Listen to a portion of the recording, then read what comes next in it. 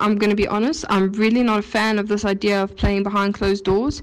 It takes away such an important factor of the game, which is the crowd, whether it's big or small. It's always a challenge to play away, and Zambia was no different. With a marching band and almost full stadium, it definitely helped them to get their home win. However, this worked in our favour too when we received such fantastic supported vits. The crowd really helped boost our spirits, which ignited the comeback victory that many in Africa, I think, deemed unlikely. And anyway, players are not immune to this, and once you factor in both squads, support staff, refs and extras, the total number of people involved is close to or it exceeds 100. The responsible thing to do is to just accept that during this difficult time, fixtures and trainings must be postponed just for everyone's safety.